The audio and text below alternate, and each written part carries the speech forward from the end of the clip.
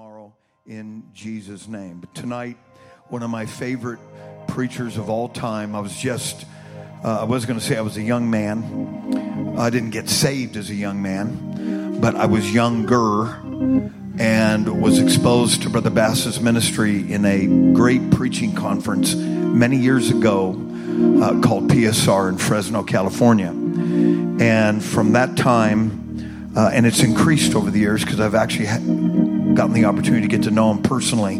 Tremendous man of God in and out of the pulpit.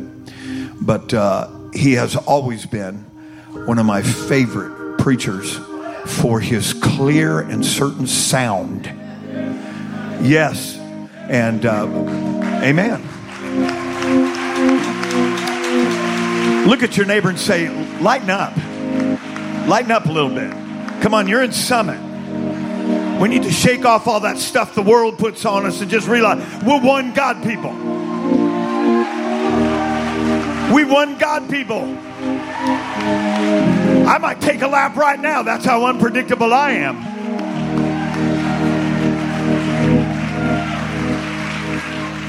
But I won't. But just letting the devil know I might do something like that at any given moment in Jesus' name. But it is a delight also to have Sister Bass with us in Jesus' name. Amen. Yes.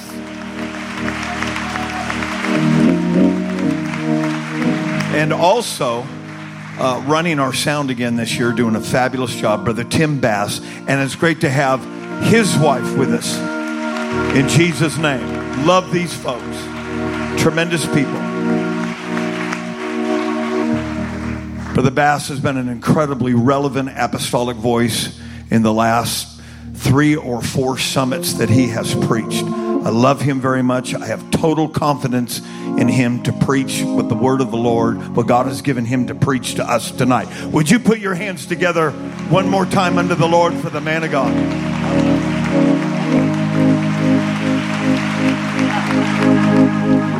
Somebody make a joyful noise unto the Lord. Hallelujah. Come on, let's make a joyful noise. Bless the name of Jesus.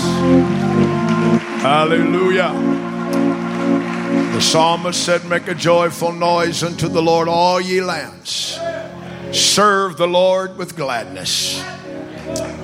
I choose to serve him with gladness tonight. There's a reason why, because I read over in the book of Deuteronomy where the Lord told Israel, he said, because you serve me not with joyfulness and with gladness of heart for the abundance of all things. He said, then I'm going to let you serve your enemies in hunger, in thirst, in nakedness. I decided the alternative is not for me. I'm going to serve him with gladness. I'm going to serve him with a smile on my face. I'm going to let the devil know you don't have anything to offer me. Can I get a witness in this house? Hallelujah. Praise God. I am delighted to be here tonight. It is indeed an honor to be a part of this conference for several years now, and it is a great honor. I give honor tonight to the local pastor, the bishop of this assembly, and his dear wife. We love Brother and Sister Mayo. Amen. We love them dearly.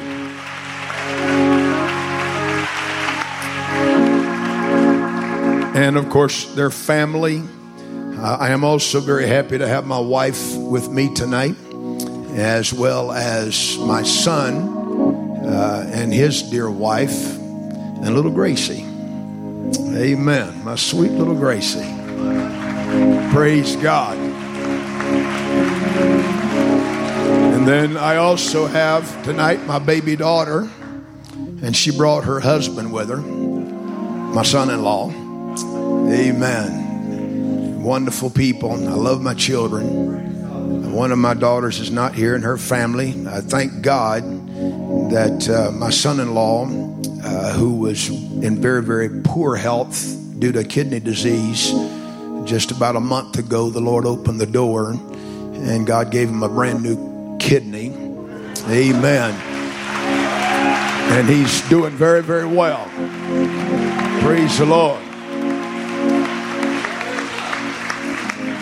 But my son here tonight, I'm very happy he's here since he's running sound. Amen. Absolutely the best sound man in Pentecost. But if you think he does good on sound, you ought to hear him preach and teach. In fact, he and my son-in-law both, I told somebody the other day, I said, I'm doing everything I can to preach as many places as I can, do all that I possibly can while I can, because if these guys are ever found out about, then I'm going to be out of a job. And so I'm going to get out here and make hay while the sun shines. Amen. But I'm delighted to be here. I thank God for what he's doing already in this meeting. I believe we're just entering into a dimension of the Holy Ghost for this conference, for these 3 nights and 2 days that are going to be nothing less than marvelous, powerful, glorious. Amen. Amen. I want to read tonight from the book of John, chapter number 4 and verse 35.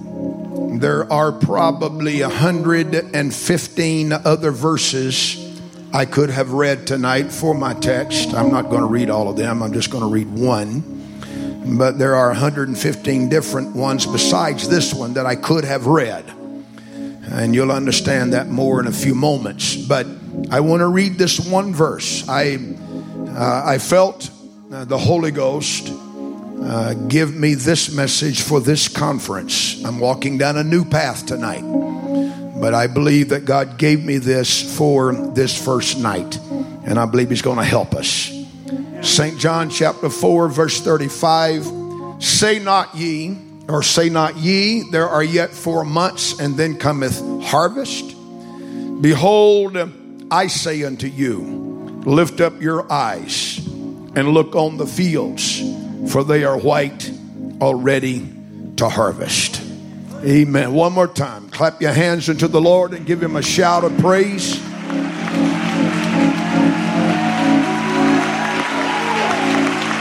Hallelujah.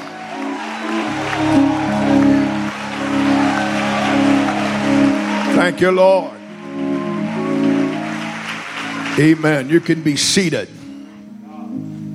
I have noticed and I'm going to give you my title here in just a few moments, but I have noticed in recent months that there is a word that is being used quite often in the news media.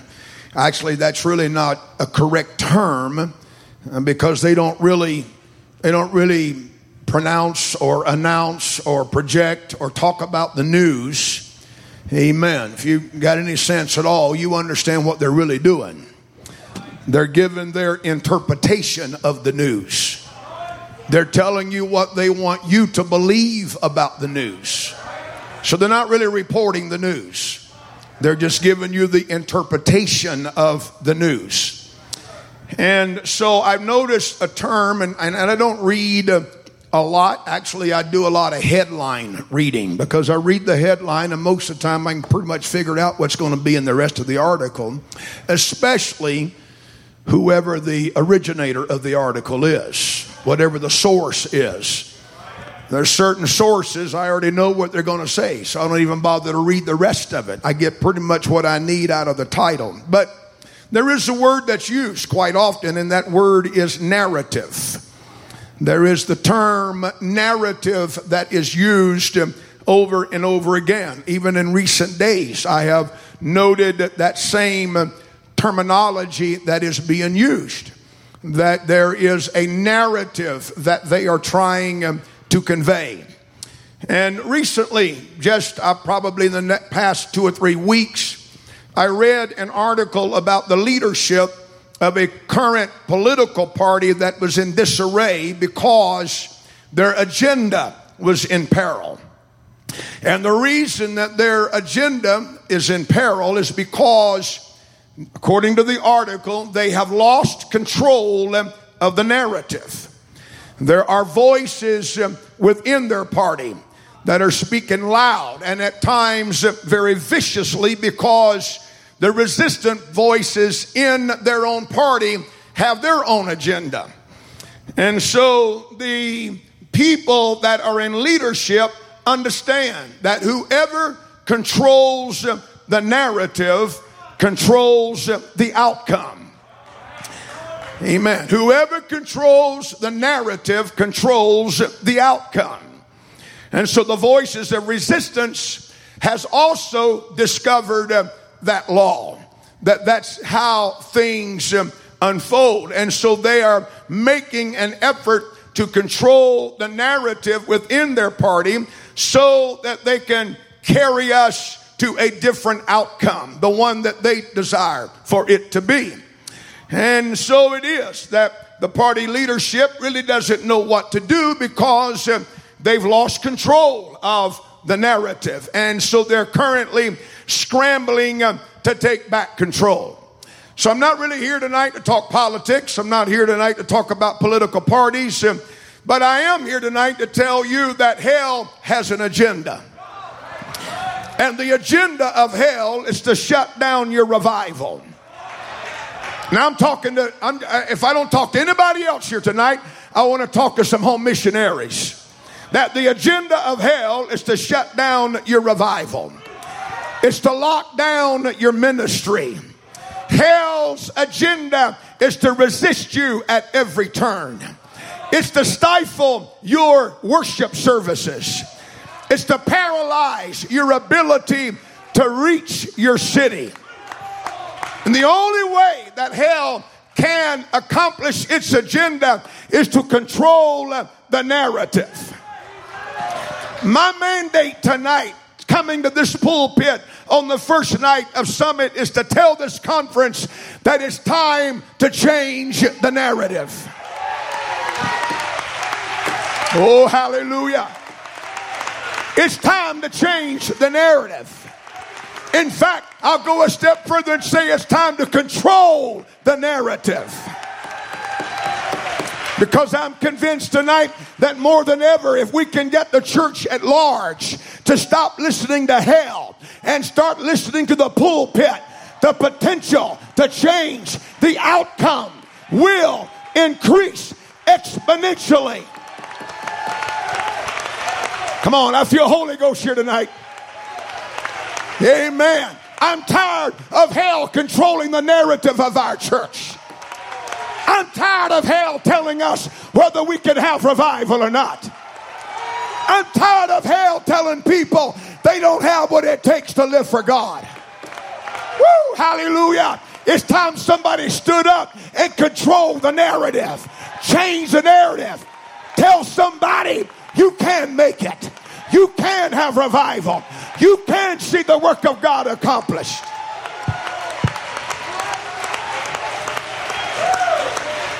Clap your hands and praise Him. Hallelujah.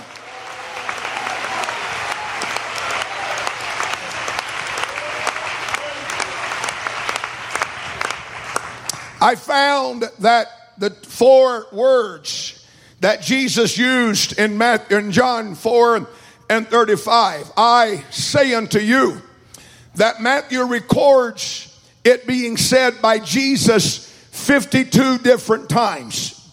In Mark, he recorded it as being said 13 times. Luke said that Jesus used those 4 words 30 different times. And John 21 times. So recorded 116 times in 4 books is the term Jesus used, I say unto you. Which tells me something. That when Jesus came, He didn't like the narrative of the religious world. He didn't like the narrative of the political world. He didn't like the narrative that hell was projecting. And so Jesus said, I say unto you. I've got some things to say because I've come to change the narrative. I've come to change how you think. I've come to change what you believe. Oh, hallelujah. He said on one occasion, in fact, several times he made the statement, you have heard it said by them of old time, but I say unto you. And so in our text tonight, and that's my title, amen, that's right, that's fine. I was going to say it's time to change the narrative, but I really think the correct term tonight is it's time to control the narrative. Jesus said, say not ye. Isn't this what you're saying? Isn't this your narrative? Isn't this what you're talking about? That there's yet 4 months and then comes harvest? I've come to tell you that's not the case. Lift up your eyes. Look on the fields, for they are white, already to harvest. Come on, you don't believe what I'm saying tonight. Hallelujah. The enemy wants you to believe it's going to happen sometime in the future. The enemy wants you to believe it's going to happen next summer or next year or when we get a new building or when this happens or that happens. But the Lord is saying, don't say that. Change your narrative. Take a different position. It can happen right now. Jesus is saying it ain't time to wait on revival. It ain't time to talk about a future revival. The harvest has come. The harvest is now.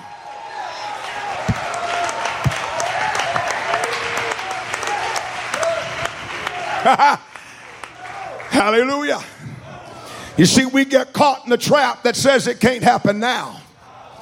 We get caught in the trap that says it's not the right time. Not what Jesus said. That's not the narrative of Jesus. Because whoever controls the narrative controls the outcome. And when you and I start talking about revival now, and we start talking about breakthrough now, and we start talking about chains being destroyed now,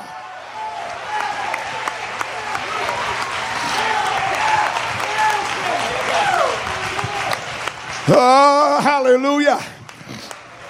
I'm going to step out on a limb tonight, and I'm going to tell you that the problem with the Northwest for many, many years is the problem has been with the narrative. It's been with what's been preached in the pulpit. It's been the attitude of what people have been saying. It's that position that they have taken that said, we're not going to have revival. This is an unbreakable place. This region cannot see what God wants to happen. Hallelujah. This region will never see what others. Hallelujah.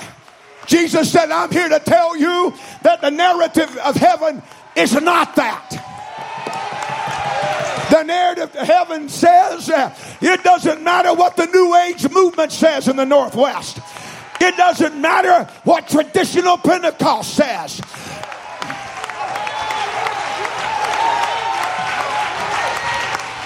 Hallelujah. It doesn't matter what dead Pentecost says. It doesn't matter what dry Pentecost says. Heaven's saying it's time. It's time. Right now. The hour's at hand. Quit talking tomorrow. Quit talking next week. Quit talking next year.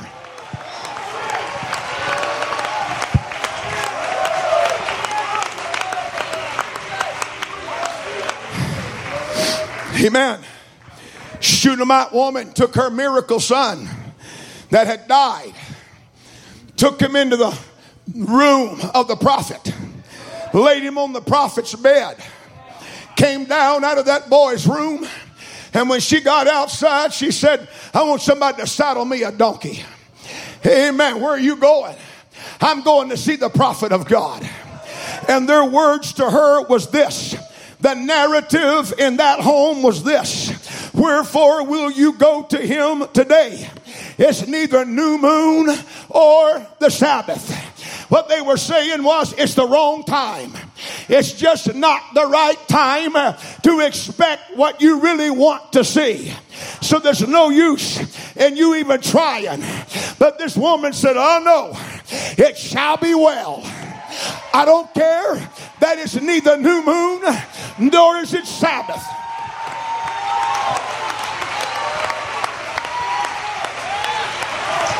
Hallelujah.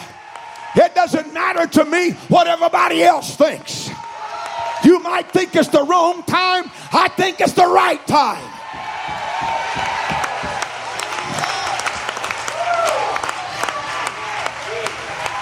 You see, it was that preacher that said I could have this baby. It was that preacher that said I could have this miracle. And my miracles died, but I'm going to go back to that same source. I don't care that you think the day is not right. I'm telling somebody in the Holy Ghost tonight, you need to quit believing that somewhere, somehow, way in the future, it's going to happen. You need to step back in your pulpit this coming Sunday, and you need to say, the time is now. The hour is now. I'm weary with waiting. I'm weary with it happening in the future in my mind.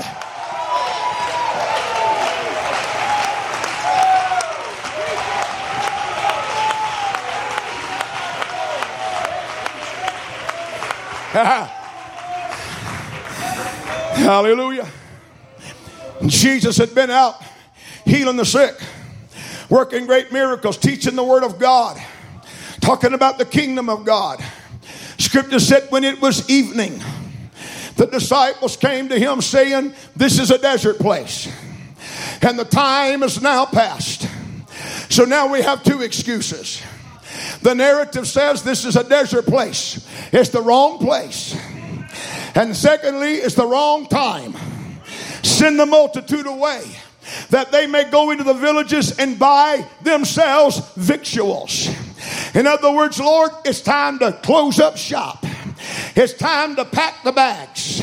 It's time to take our journey back to our place of rest. Send everybody home. And Jesus said, they don't need to depart. I want you to give them to eat. Amen. What do you mean? In a desert place? Yes, in a desert place.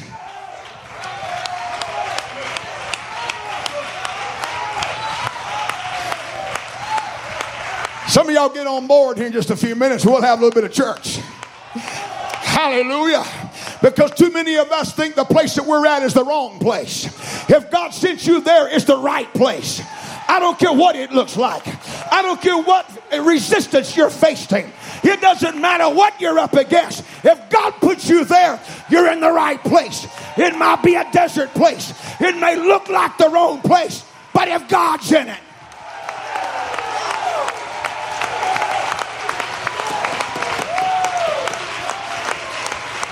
Oh no, disciples, you got the narrative all wrong.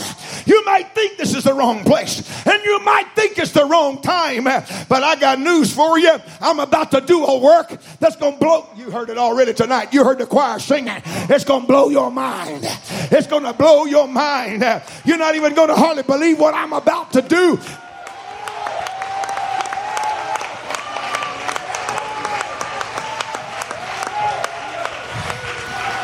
Oh, hallelujah. You see, you got to understand that the miracle, the feeding of the 5,000, is the only miracle that is recorded by all four gospel writers. The only miracle. All four gospel writers recorded that miracle.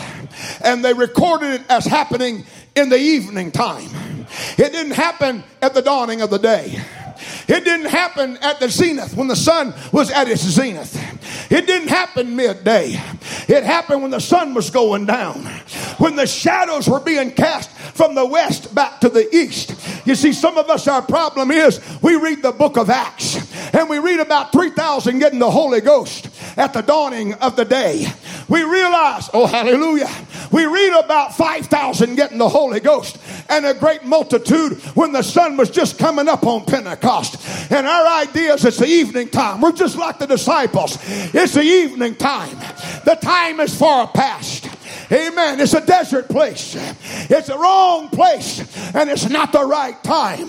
I am convinced that Jesus allowed this miracle to be recorded to send us a message, Pentecost in the evening time, telling us that it might be evening time. But what he did in Acts chapter 2, in Acts chapter 5,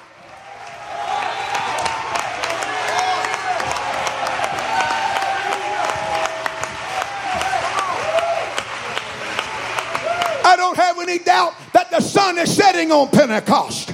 I don't have any doubt that the sun is in the western sky on Pentecost. But that doesn't mean it's over with. The same God that brought this thing with power in the beginning of the day can take it out with power at the end of the day.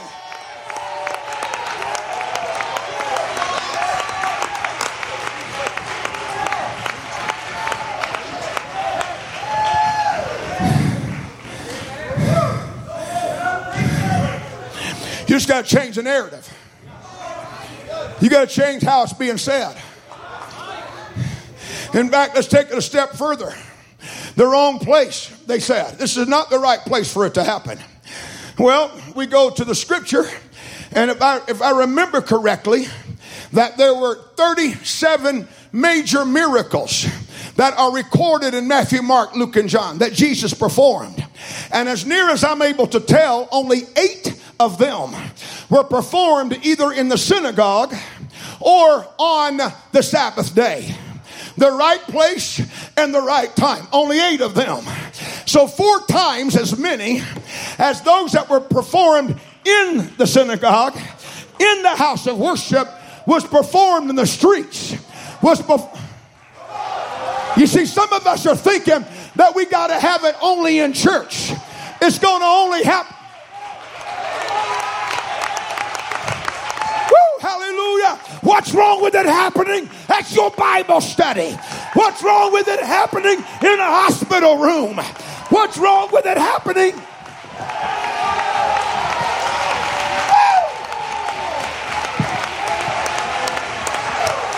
Come on, you got to change the way you're thinking. You got to change the way you're talking.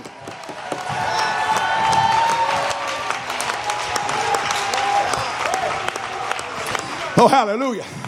Well, if I could just get you to my church, if I could just get my pastor to lay his hands on you. Don't you have the Holy Ghost? I said, don't you have the Holy Ghost? Aren't you a believer? Did he say the believers shall lay hands on the sick and they shall recover?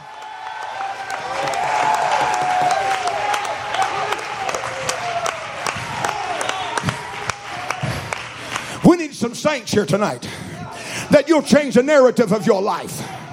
You need to quit getting up in the morning time talking about how hard it is to try to do anything for God. You need to quit getting up in the morning time talking about how tough it is to get a breakthrough. You ought to get up in the morning time saying, I'm looking for somewhere that God can do a miracle today. I'm looking for somebody that God could do a miracle with.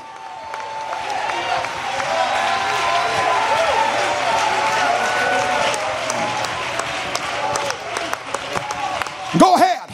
Let the devil control the narrative of your life. Or you let the pulpit to start controlling the narrative. You let the pulpit tell you, get up from where you are. Quit having your pity party. Quit sitting on the sidelines, always moaning and groaning about everything going on in your life. Get up. Get up. Start talking different. Start believing different.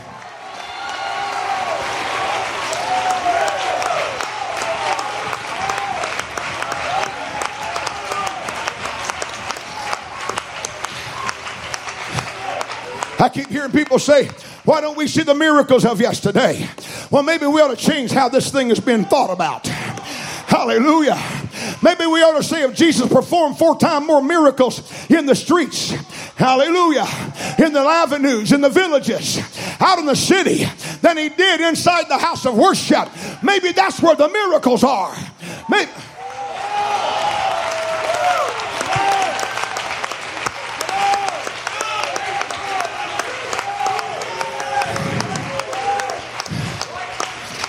Amen. Hell likes to talk a good talk. You know what they say nowadays? Hell likes to talk smack. That's not even in my notes, but it sounds good. Hell likes to talk smack. Well, it's about time we start talking a little smack. It's about time we start looking hell back in the face and say, you know what Jesus said you were? You're a liar. You're a liar. And the only way I know you're lying is when your mouth is moving. Devil, when you're talking to me, you're lying to me. And I'm not going to buy into your lies.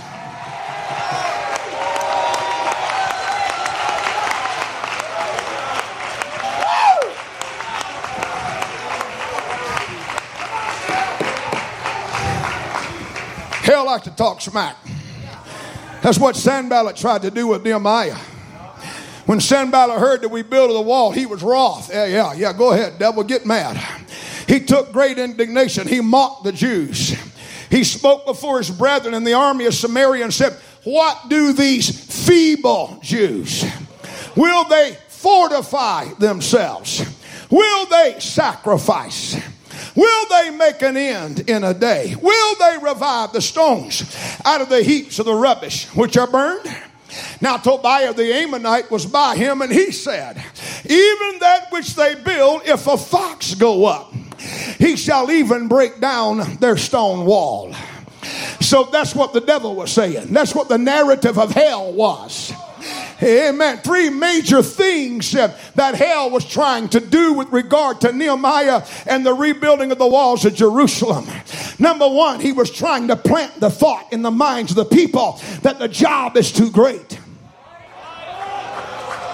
Will they revive the stones? Will they revive this city out of the heaps of rubbish? Are they going to do that? Secondly, planting in the minds of the people of God that they were too feeble, they were too weak, that the personnel involved in the rebuilding project didn't have what it took to get the job done. And the third thing was that there's probably not a great likelihood that there's going to be any divine intervention, that there's not going to be any divine help, that God probably really is not going to help them out. And so verse number 4, that's the first 3 verses. But verse 4, Nehemiah said, hear, oh our God. What did he do? Did he listen to hell? Did he listen to the narrative of Sanballat and Tobiah? No, he found him a prayer room. He found him an altar. Because if you want to know how to change the narrative of your life, you need to find you a prayer room and start talking to your God.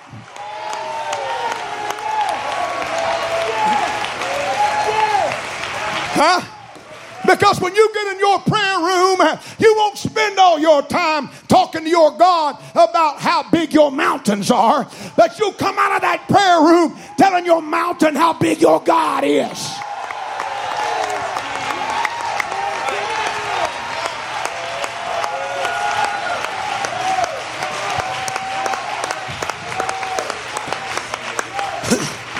Verse 4, verse 5 was his prayer room. Verse 4 and 5 was his prayer meeting.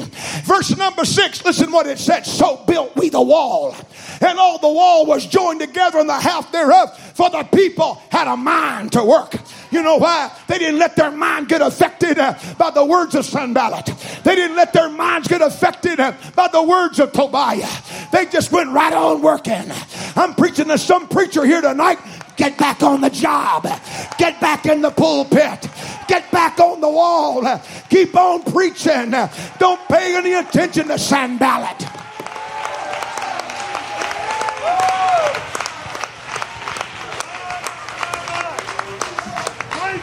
Huh?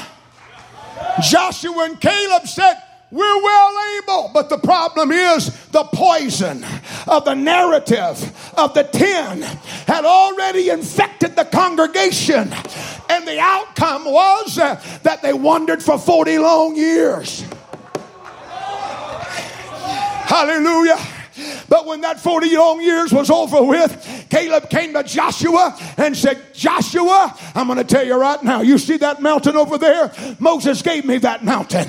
And he said, I'm as strong today as I was 40 years ago. Now I want my mountain.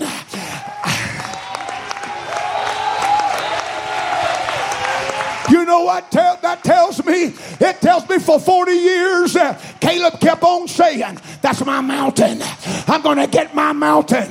I'm going after my mountain. I don't care what the 10 said. I don't care about their unbelief. I don't care what's going on right now. I'm still going to have.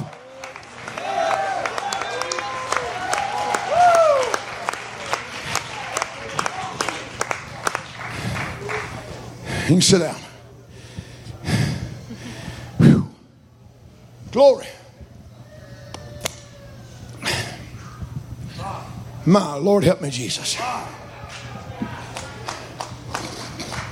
Where's most of our struggle? Most of our struggle is right here in our mind. It's our thought process. Whatever our thought process is typically what our action is going to be, or our lack of action. For though we walk in the flesh, we do not war after the flesh. The next verse is a parenthetical statement, which means that what is being said there is not actually verbatim in the original, but it is given to explain a little more clearly what is about to be said. For the weapons of our warfare are not carnal, but mighty through God to the pulling down of strongholds. And then he names the number one stronghold. The number one stronghold that we have to contend with is casting down imaginations. Strongholds in verse number 4 is not intended to be the first thing we need to look at. The strongholds is only explaining what he's about to tell us. He's telling us what I'm about to say are the strongholds. And the number one stronghold is casting down imaginations. Because that's where it all starts. We wake up and we hear the voice of the adversary in our ear. We look at our situation and we think it's too great. We look at the world we're living in. We look at the mission field that we're involved in. And all we see is all the negative. And we see all the insurmountable evidence that we're never going to get the job done. And hell assaults our mind with that feeling it's never going to happen. And then our imagination runs wild. And we start thinking, I'm probably not the man for the job. Oh, hallelujah. I'm going to tell, there's a preacher here tonight that you have said that recently. I'm not the man for the job. I'm telling you, if the Holy Ghost sent you there, you're the man for the job. Get up. Get up. Quit letting hell dictate the narrative of your life.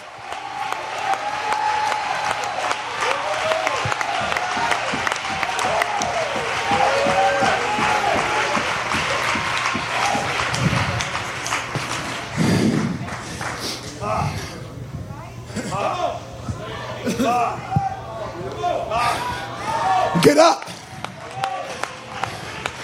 Quit talking, I'm not the man. Quit talking, I don't have what it takes. Quit listening to hell when it says even if you build anything, it probably won't last very long. Who you working for anyhow? Who you working with? The last time I read, your boss said, upon this rock I will build my church, and the gates of hell shall not.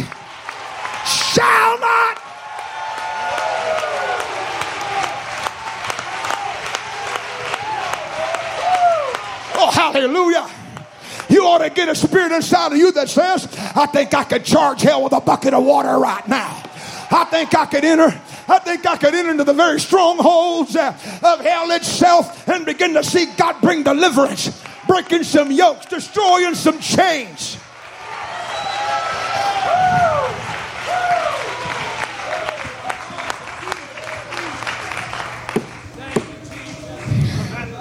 Huh?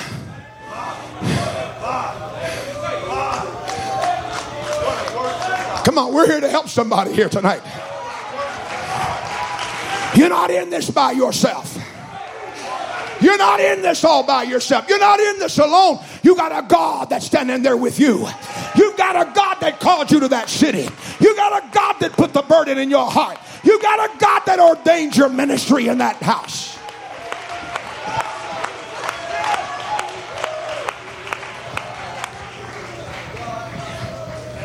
I got to hurry.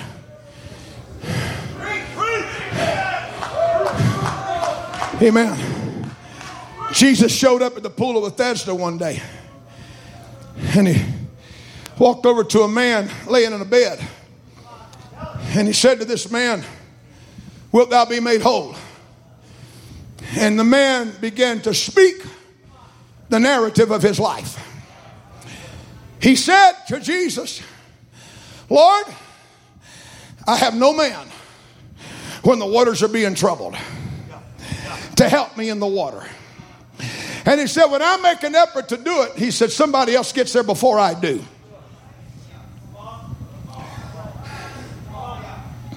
That's not what Jesus asked him. He didn't ask the man what his excuses were. He didn't ask him what his narrative, because that's what the narrative of the man's life was. I don't have anybody to help me. I'm in this thing all by myself. I'm in this thing all alone. I don't have anybody to assist me. I got nobody to back me up. I'm the only one. I'm up there leading the singing. I'm up there playing the music. I'm up there leading testimony service. I'm up there preaching the sermon.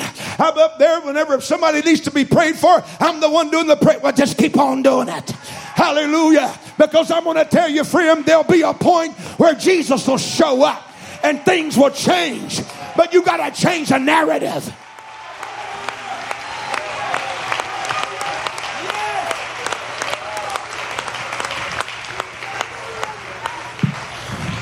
Somebody always gets blessed before I do. Somebody, help me, Jesus. I'm just going to preach what I feel. Somebody gets a new building before I get a new building. Somebody gets a bigger place before I get a bigger place. Somebody's got more than I've got. Oh, hallelujah. Amen. One man said, he said, I'm going to tell you right now. He said, I got friends. They're praying the doctors through. They're praying the lawyers through. They're praying bankers through. He said, what do I get? I get dingbats. That's what I get. And he said, then my dingbats go out and get more dingbats. Hallelujah.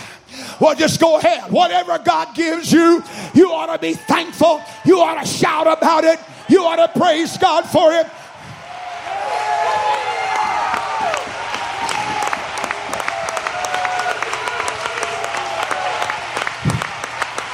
I don't have anybody to help me. Listen, I'm not throwing you under the bus tonight. I'm trying to encourage you. I'm trying to tell you to change the way you're talking. Change the narrative of your life. Change the way you're speaking. When you, oh, glory to God. If there ain't nobody in church, preach like there's 100 in church. If you've only got 6 there, preach like there's 1,000 there.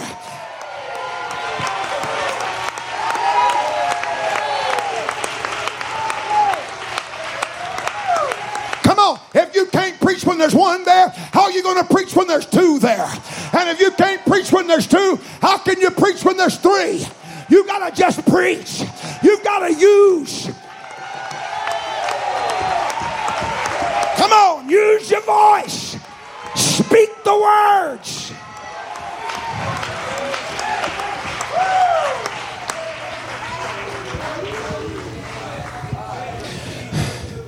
Peter and John shows up at the gate, beautiful. And when they passed by that man that had been lame from birth and had been set at that gate for many, many years, Scripture said when Peter and John got beside him that the man asked for alms.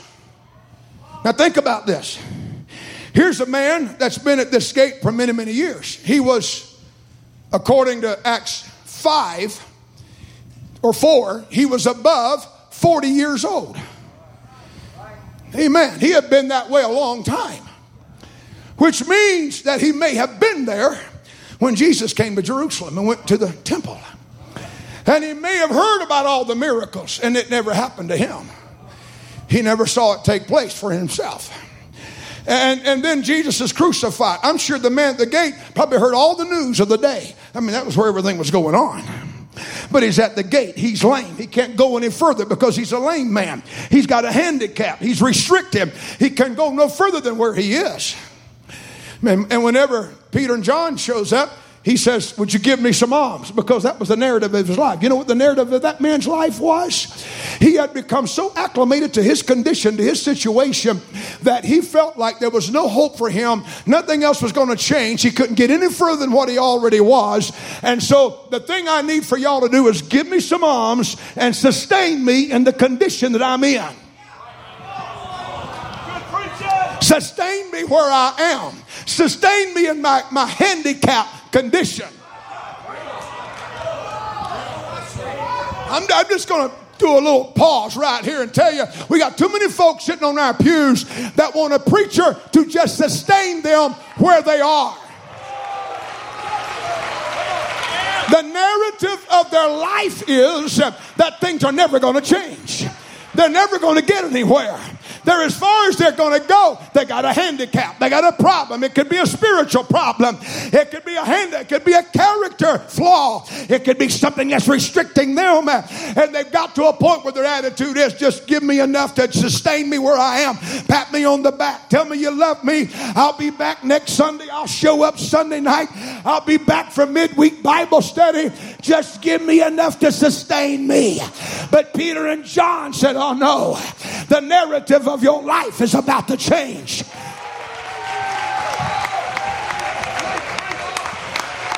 Hallelujah. Silver and gold have I none. I don't have what you want, but I've got what you need. I got a change of narrative. I got a change of... In the name of Jesus Christ, rise up and walk. And immediately his ankle bones received strength, and he went walking and leaping and dancing into the house of God. I'm just trying to tell somebody here tonight, you need to realize that what God's trying to do is change the narrative of your life. Quit thinking you're never going to get any further than you are.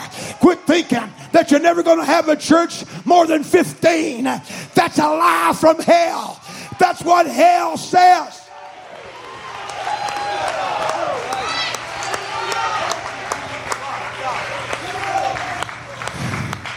I'm trying, folks. I'm trying to get through this. Amen. Albert Einstein said this: we cannot solve our problems with the same level of thinking that created them.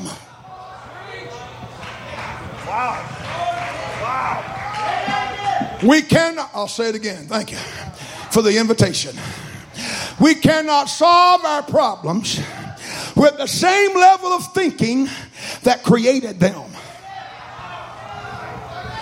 And we're not going to solve the issue of whether we're going to have revival or not with the same level of narrative that we have had for so many years in the Northwest.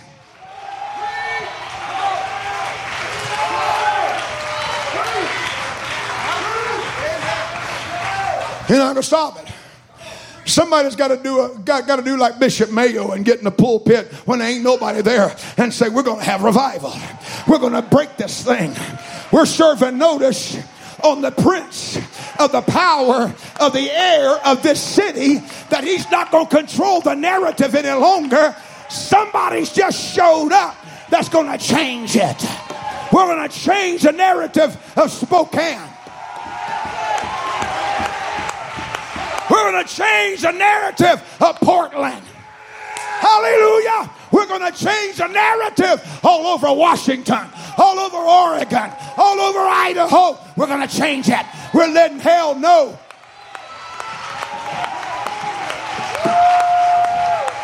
Come on, I'm telling you what we can do in this conference. We can set the leadership of hell at disarray, trying to figure out what are we going to do. We got to get control again. We got to bring this thing back.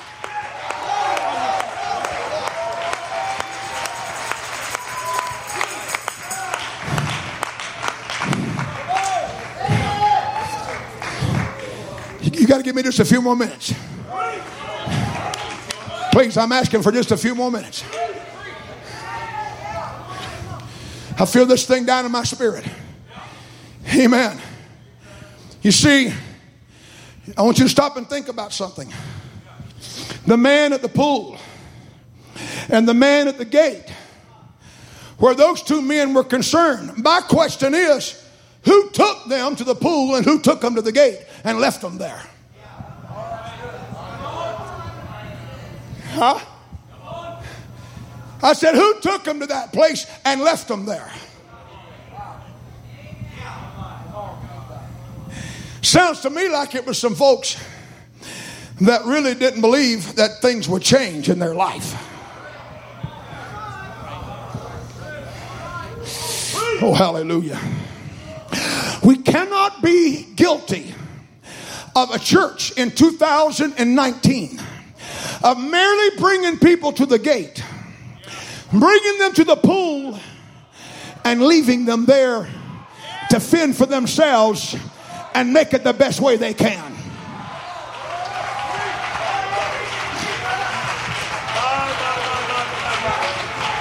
Because of the fact that our narrative is no different than theirs. Their situation is too terrible. Their situation is too great. It ain't ever going to change. They can't get their miracle. It's not going to happen. Huh?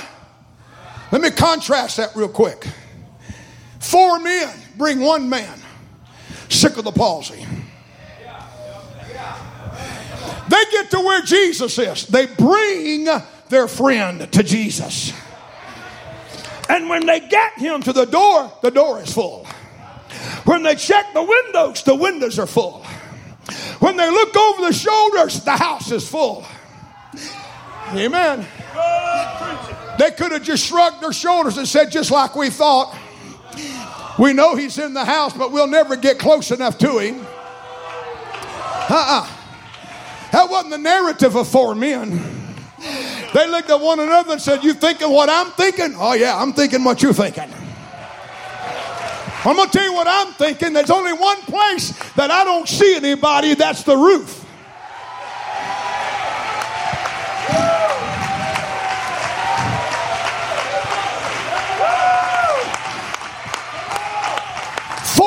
That said, we're not just going to get you close to Jesus. We're going to get you right where he is. We're going to get you in the place where he is. We're going to rip the roof back. We're going to do whatever it takes.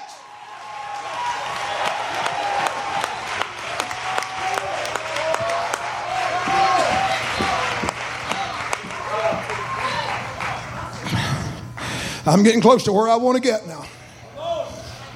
Amen. Just give me a few more minutes. All night. No, I'm not going to take all night. Trust me, I won't last all night. I'm about to turn the mic over to somebody else. Hallelujah.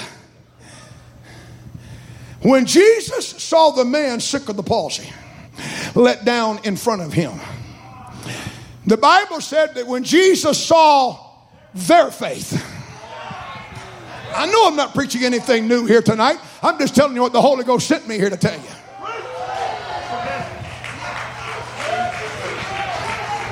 When he saw their faith, not the man who was sick of the palsy, his faith.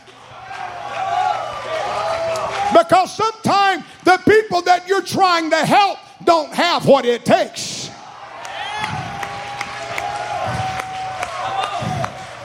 The only ones that have what it takes are those that's got the right kind of narrative. Those that speak in faith. Those that speak in confidence. Those that say, we know it can happen. We know God's going to do it. We know God's going to work the miracle. We know God's going to give us the breakthrough.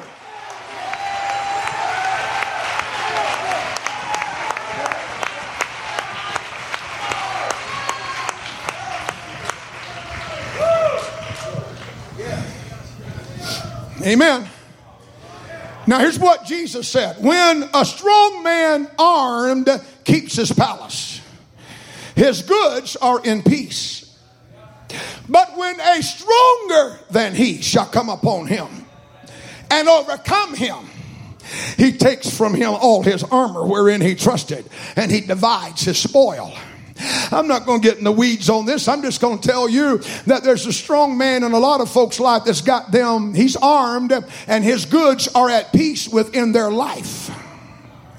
And the only way they're going to get deliverance is if there's one stronger than him If there's a church stronger than that strong man,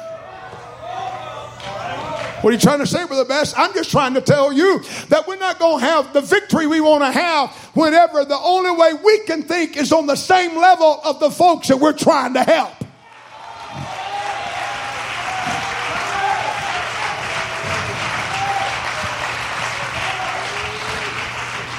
So many times it will not be the faith of the people that you're trying to help, but it's going to be your faith that gets the job done. You got to walk in there saying, God, I believe you're going to do it. You're going to fill somebody with the Holy Ghost tonight. You're going to work a miracle tonight. You're going to give us revival. You're going to give us a breakthrough in this city.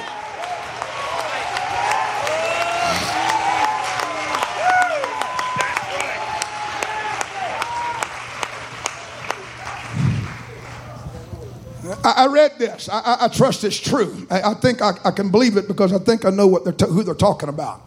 But this statement I read, it said it was said of a nation's military that they were dealing with recruits. They were dealing with people that had no desire to improve their skills where modern weaponry was concerned. So instead of trying to train their people upward toward the standard of available modern weaponry, they designed their available modern weaponry downward toward the standard of the people.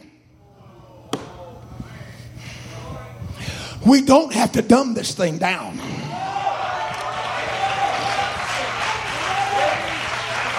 I said we don't have to dumb this thing down.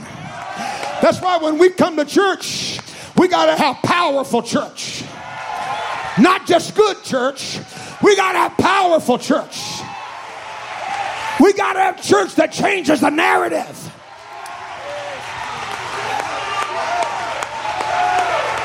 We're not, oh glory to God, we're not here to get down on the level of the people that are weak.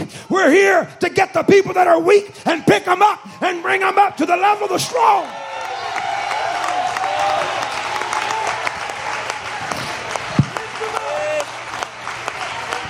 Oh, help me. Hallelujah. Come on. And when you got to have bright lights and you got to have spinning lights and you got to have all other kinds sorts of mechanical things to somehow produce some type of response, you got the wrong narrative. You need to get up and preach about the power of God. Preach about the word of God. Preach about truth. Preach about what Jesus can do.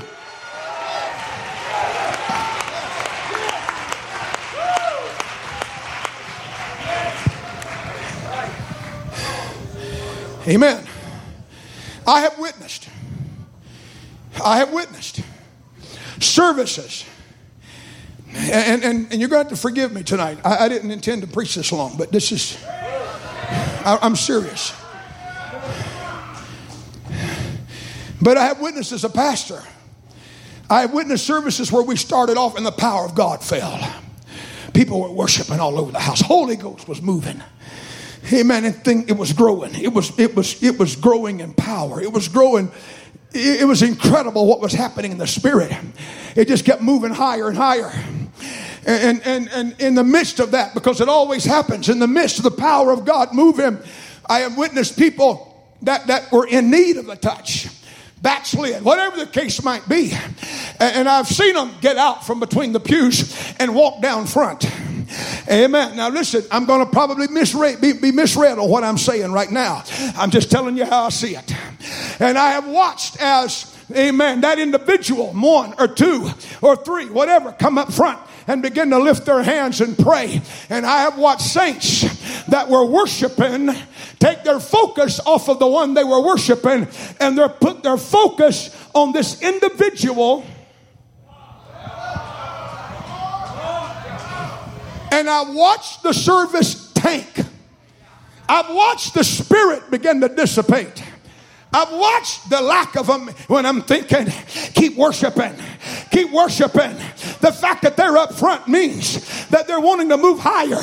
And the only way we're going to carry them higher is not if we focus on them, but if we keep focusing on God. You want to get the weak to become strong, you got to pull them up to where the strong is.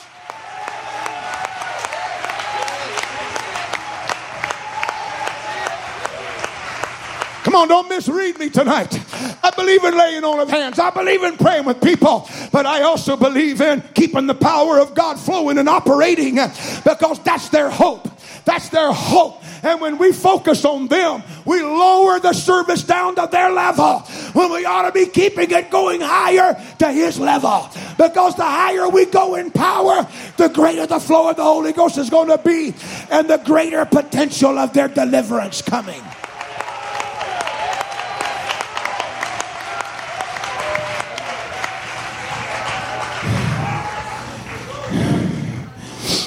Amen. Help me, Lord. Moses was in a prayer meeting. He was in a red hot prayer meeting. The people were outside. They were thirsty. And he's in a red hot prayer meeting, and God said, you go out there and speak to that rock. And Moses went out, got in his pulpit and looked at the crowd. Amen. And he saw a bunch of rebellious faces. And he changed the narrative. God said, speak to the rock. He didn't speak to the rock. He smoked the rock and spoke to the people and said, hear now, you rebels. Hallelujah.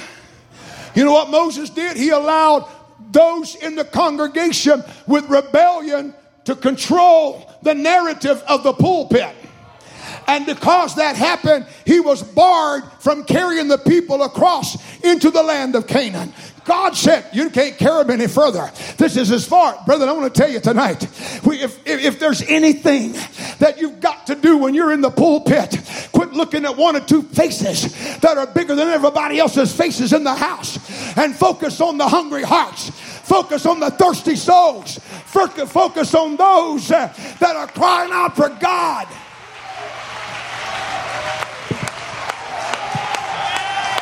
Come on. Don't let the congregation change the narrative of the pulpit. Don't let the congregation, don't let faces control the narrative.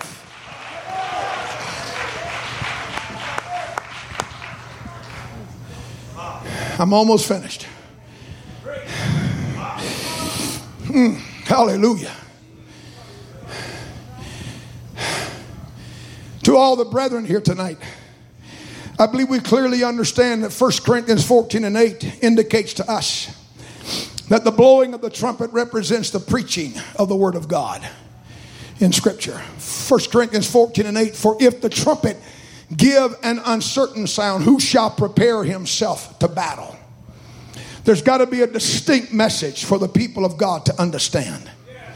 The verse prior to that, he said, for even things without life-giving sound, whether pipe or harp, except they give a distinction in the sound, how shall it be known what is piped or harped?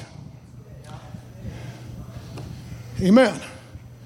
So if blowing of trumpets represents preaching in Scripture, and there's got to be a clarity of sound, there's got to be a clear note, there's got to be a certain sound, then we go back to the Scripture and note where God chose to use 2 silver trumpets for the benefit of the people. 4 different reasons why those trumpets would be blown. First reason was for the calling of the assembly, time of consecration, devotion. Another reason was when they would break camp and begin to move, journey from one place to another. A third reason was the calling of the assembly to war, when it would encourage them where the warfare was concerned. And last but not least was whenever they had their feast days, these trumpets blew. What you'll notice in Numbers chapter 10 is that every time the word alarm there is used, for each one of these individual callings of the people of God, that word alarm in the English comes from a different word in the Hebrew in each situation. Because while it's the same word in English, it's a different word in Hebrew because it means something different. And I'm not going to talk about all 4, but just real briefly, the first one I want to talk about is the journeying of the camp, the movement of the camp. from one location to another. That when they blew those trumpets were designed for two reasons. That when they blew that trumpet, the sound that it made told the people what they were to do. Whether they were to come to the tabernacle, or whether they to start tearing the tents down and start loading up and traveling, or whether they were to get themselves armed and ready for war. It told them what they were to do, but it also told them the spirit or the attitude with which they were to do it. Because when you read about the journeying of the camp, when they blew this trumpet, when they blew this alarm, it was a broken, quavering, interrupted sound, so blown to encourage and excite the minds of the people in their marches. It comes from a Hebrew word that means an acclamation of joy. It means a high, joyful sound. So when they heard that high, joyful sound, when they heard that acclamation of joy, it said to them, it's time to tear the tents down. It's time to pack up the bags. It's time. We're going somewhere. We've come past this mountain long enough. It's time to move from where we are to another location. We're not going to stay here any longer. And it told them that when you start tearing that tent down, I don't want you grumbling. I don't want you complaining. I don't want you talking about what a sacrifice it is, how hard it is to have revival, how hard it is to go to a new place. I want you to do it with joy. I want you to have a smile on your face.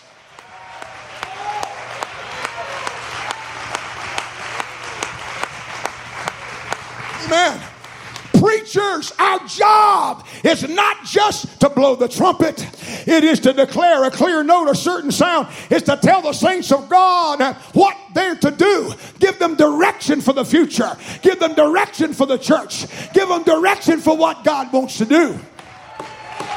And at the same time, set the tone for which we're going to do it. You get up and talk about revival and what a sacrifice it is and how hard it is and how tough it's going to be to add one more service during the week. Or you can get up and say, hey, folks, we've got an opportunity here. We've got a chance for God to do some great things. It's about time to get happy. It's about time to get excited.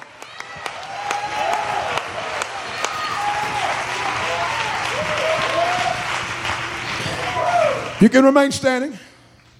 You see, the narrative, it's not enough. It's not enough that you have the right narrative. You need to have the right spirit behind it.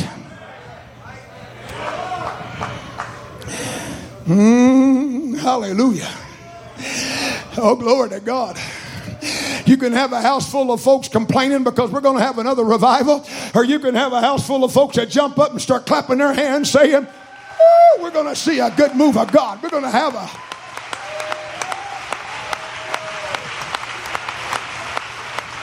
I've been in some churches lately where that when they announce they're about to receive the tithe and offering, everybody jumps to their feet and starts clapping their hands. And I've looked around and said, what a novel idea. Somebody's told these folks what a blessing it is to give to God. What a blessing it is.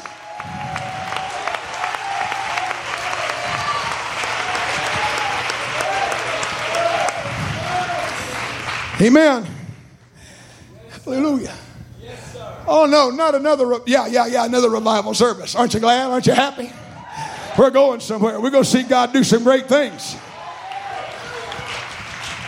The other one I want to address real quick is whenever they were to go to war, when there was an adversary on the horizon, and they were to go out and fight against their adversary.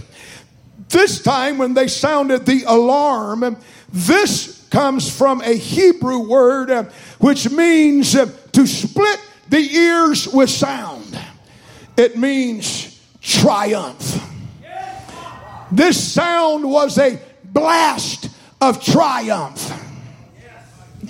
You know what it said to the crowd? It said, we got an adversary out there. We got to go fight. But we're going to win. We're going to win.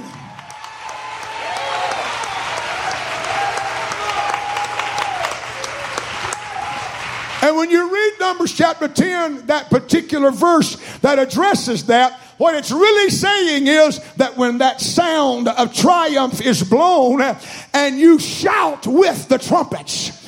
In other words, if you understand that you're going to fight, but before you ever leave the camp, I want you to have a shout of triumph. I want you to have a narrative that says, we're going to win. We're going to win. Yeah, we're going to go fight, but we're going to win.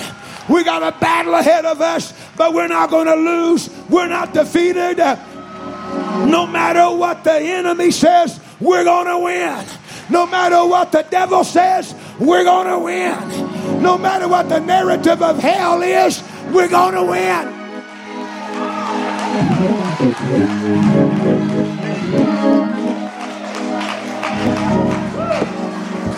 Oh, hallelujah.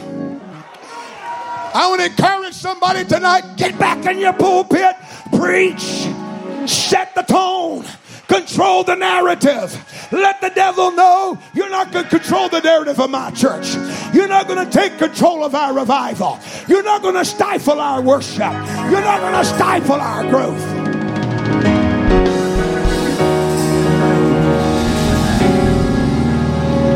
Is it any wonder that the psalmist said in Psalms 47:1, oh, clap your hands, all ye people. Shout unto God with a voice of triumph.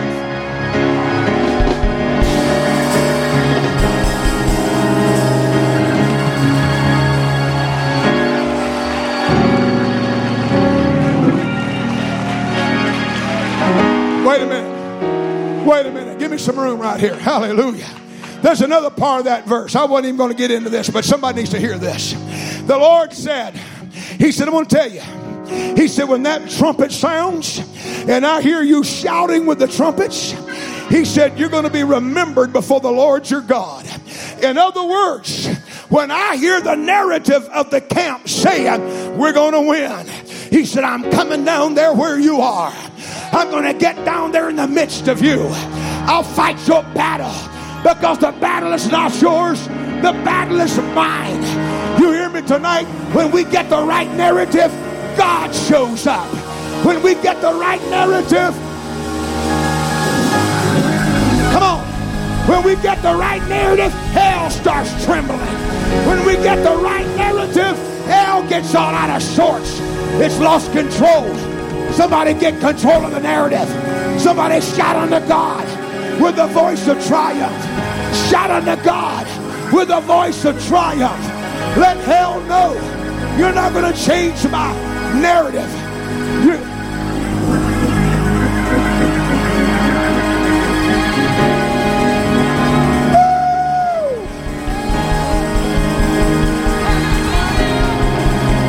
I want some home missionaries to come up here.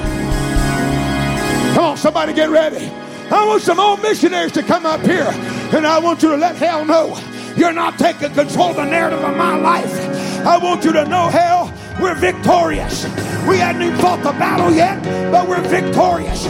We're in the middle of the battle, but we're going to win. We're going to win. We're going to win.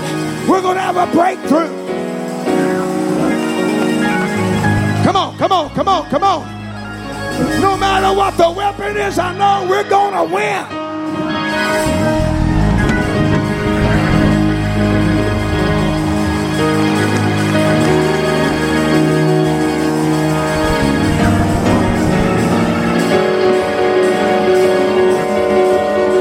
No matter what the weapon is, I want you to know that we win. Oh! No matter what the weapon is, I want you to know that we win. I want you to know we win. No matter what the weapon is, I want you to know that we win. Come on, what about the rest of y'all back there? Is the devil controlling the narrative of your life? Has the devil told you you can never make it, you can never do it? You're never going to shout again. You're never going to have the victory. You're out from between the pews. Get out back away. Get out back. If I believe, I will receive. Whoever controls the narrative controls the outcome. I will. narrative.